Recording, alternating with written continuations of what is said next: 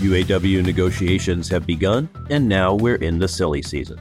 Union President Shawn Fain this week revealed his members' demands that include not only substantial raises, but also cost of living adjustments, more paid time off, bringing back pensions.